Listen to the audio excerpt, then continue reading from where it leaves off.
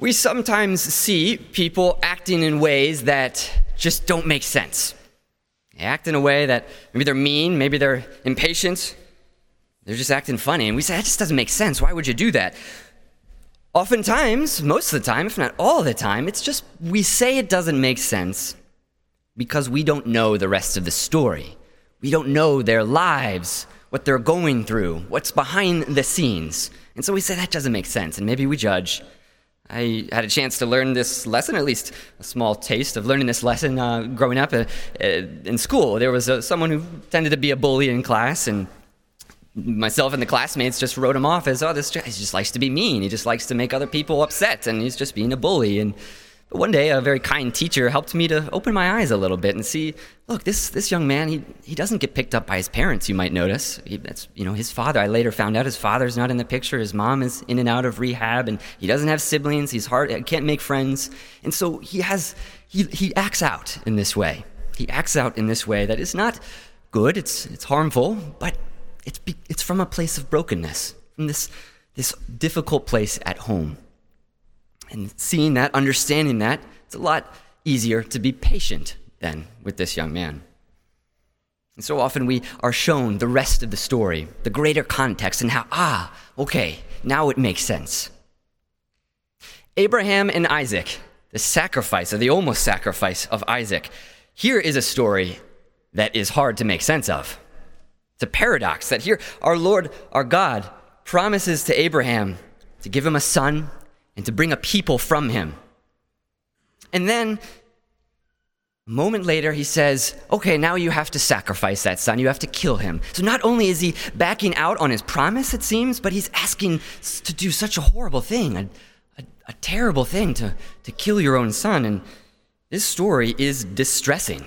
It's disturbing. It's a paradox, and has haunted the minds of, the Jewish people since it was written.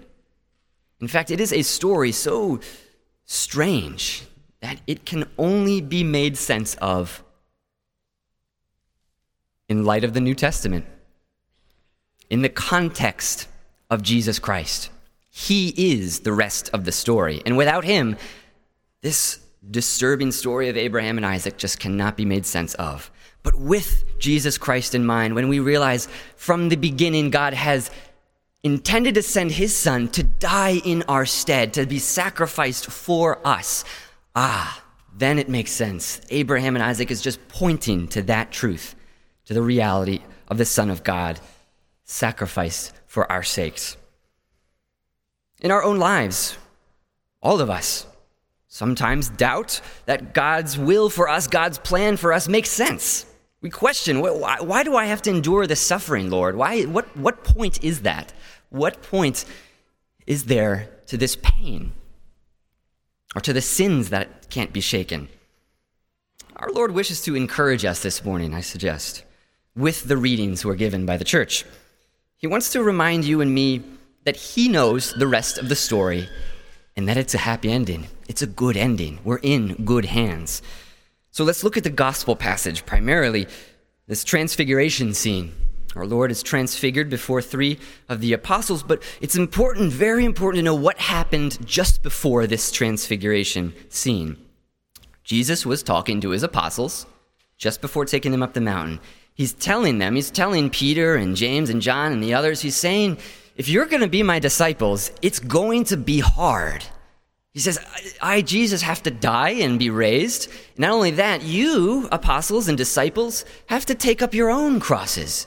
And it's going to be hard. And the apostles, of course, reject it. No way, Lord. No way is that going to happen. That doesn't make sense. No way. So they reject it because they don't know the whole story. They only see this little chapter. And so Jesus doesn't just let them to their own devices. No, he says, okay. In the very next scene, he takes 3 of them and leads them up this mountain. And there, if you will, gives them a glimpse of the ending. He gives them a glimpse of the glory that is to come, to encourage them to take their crosses patiently and with perseverance. He transfigures before them as if to say, here is the rest of the story. You can't see it all perfectly, but here's a glimpse. Don't lose hope. This beautiful transfiguration that you see is what you are called to become, and it will all make sense in time. Please don't give up. Endure your crosses and trust me, Jesus is saying to them and to us this morning. He's telling us the same thing, asking us to hang in there and trust him, which is another word for love. Love him. Trust that he knows best. Trust him by letting go of trying to make perfect sense of everything in life and our faith. Trust him by letting go of our attachment to this life and all we have in it, for truly it is all God's at the end of the day. We are not in control, but that is okay. That's okay, because as Paul says so beautifully in that second reading, God is on our side. We are in good hands. And if God is for us, indeed, who can be against us?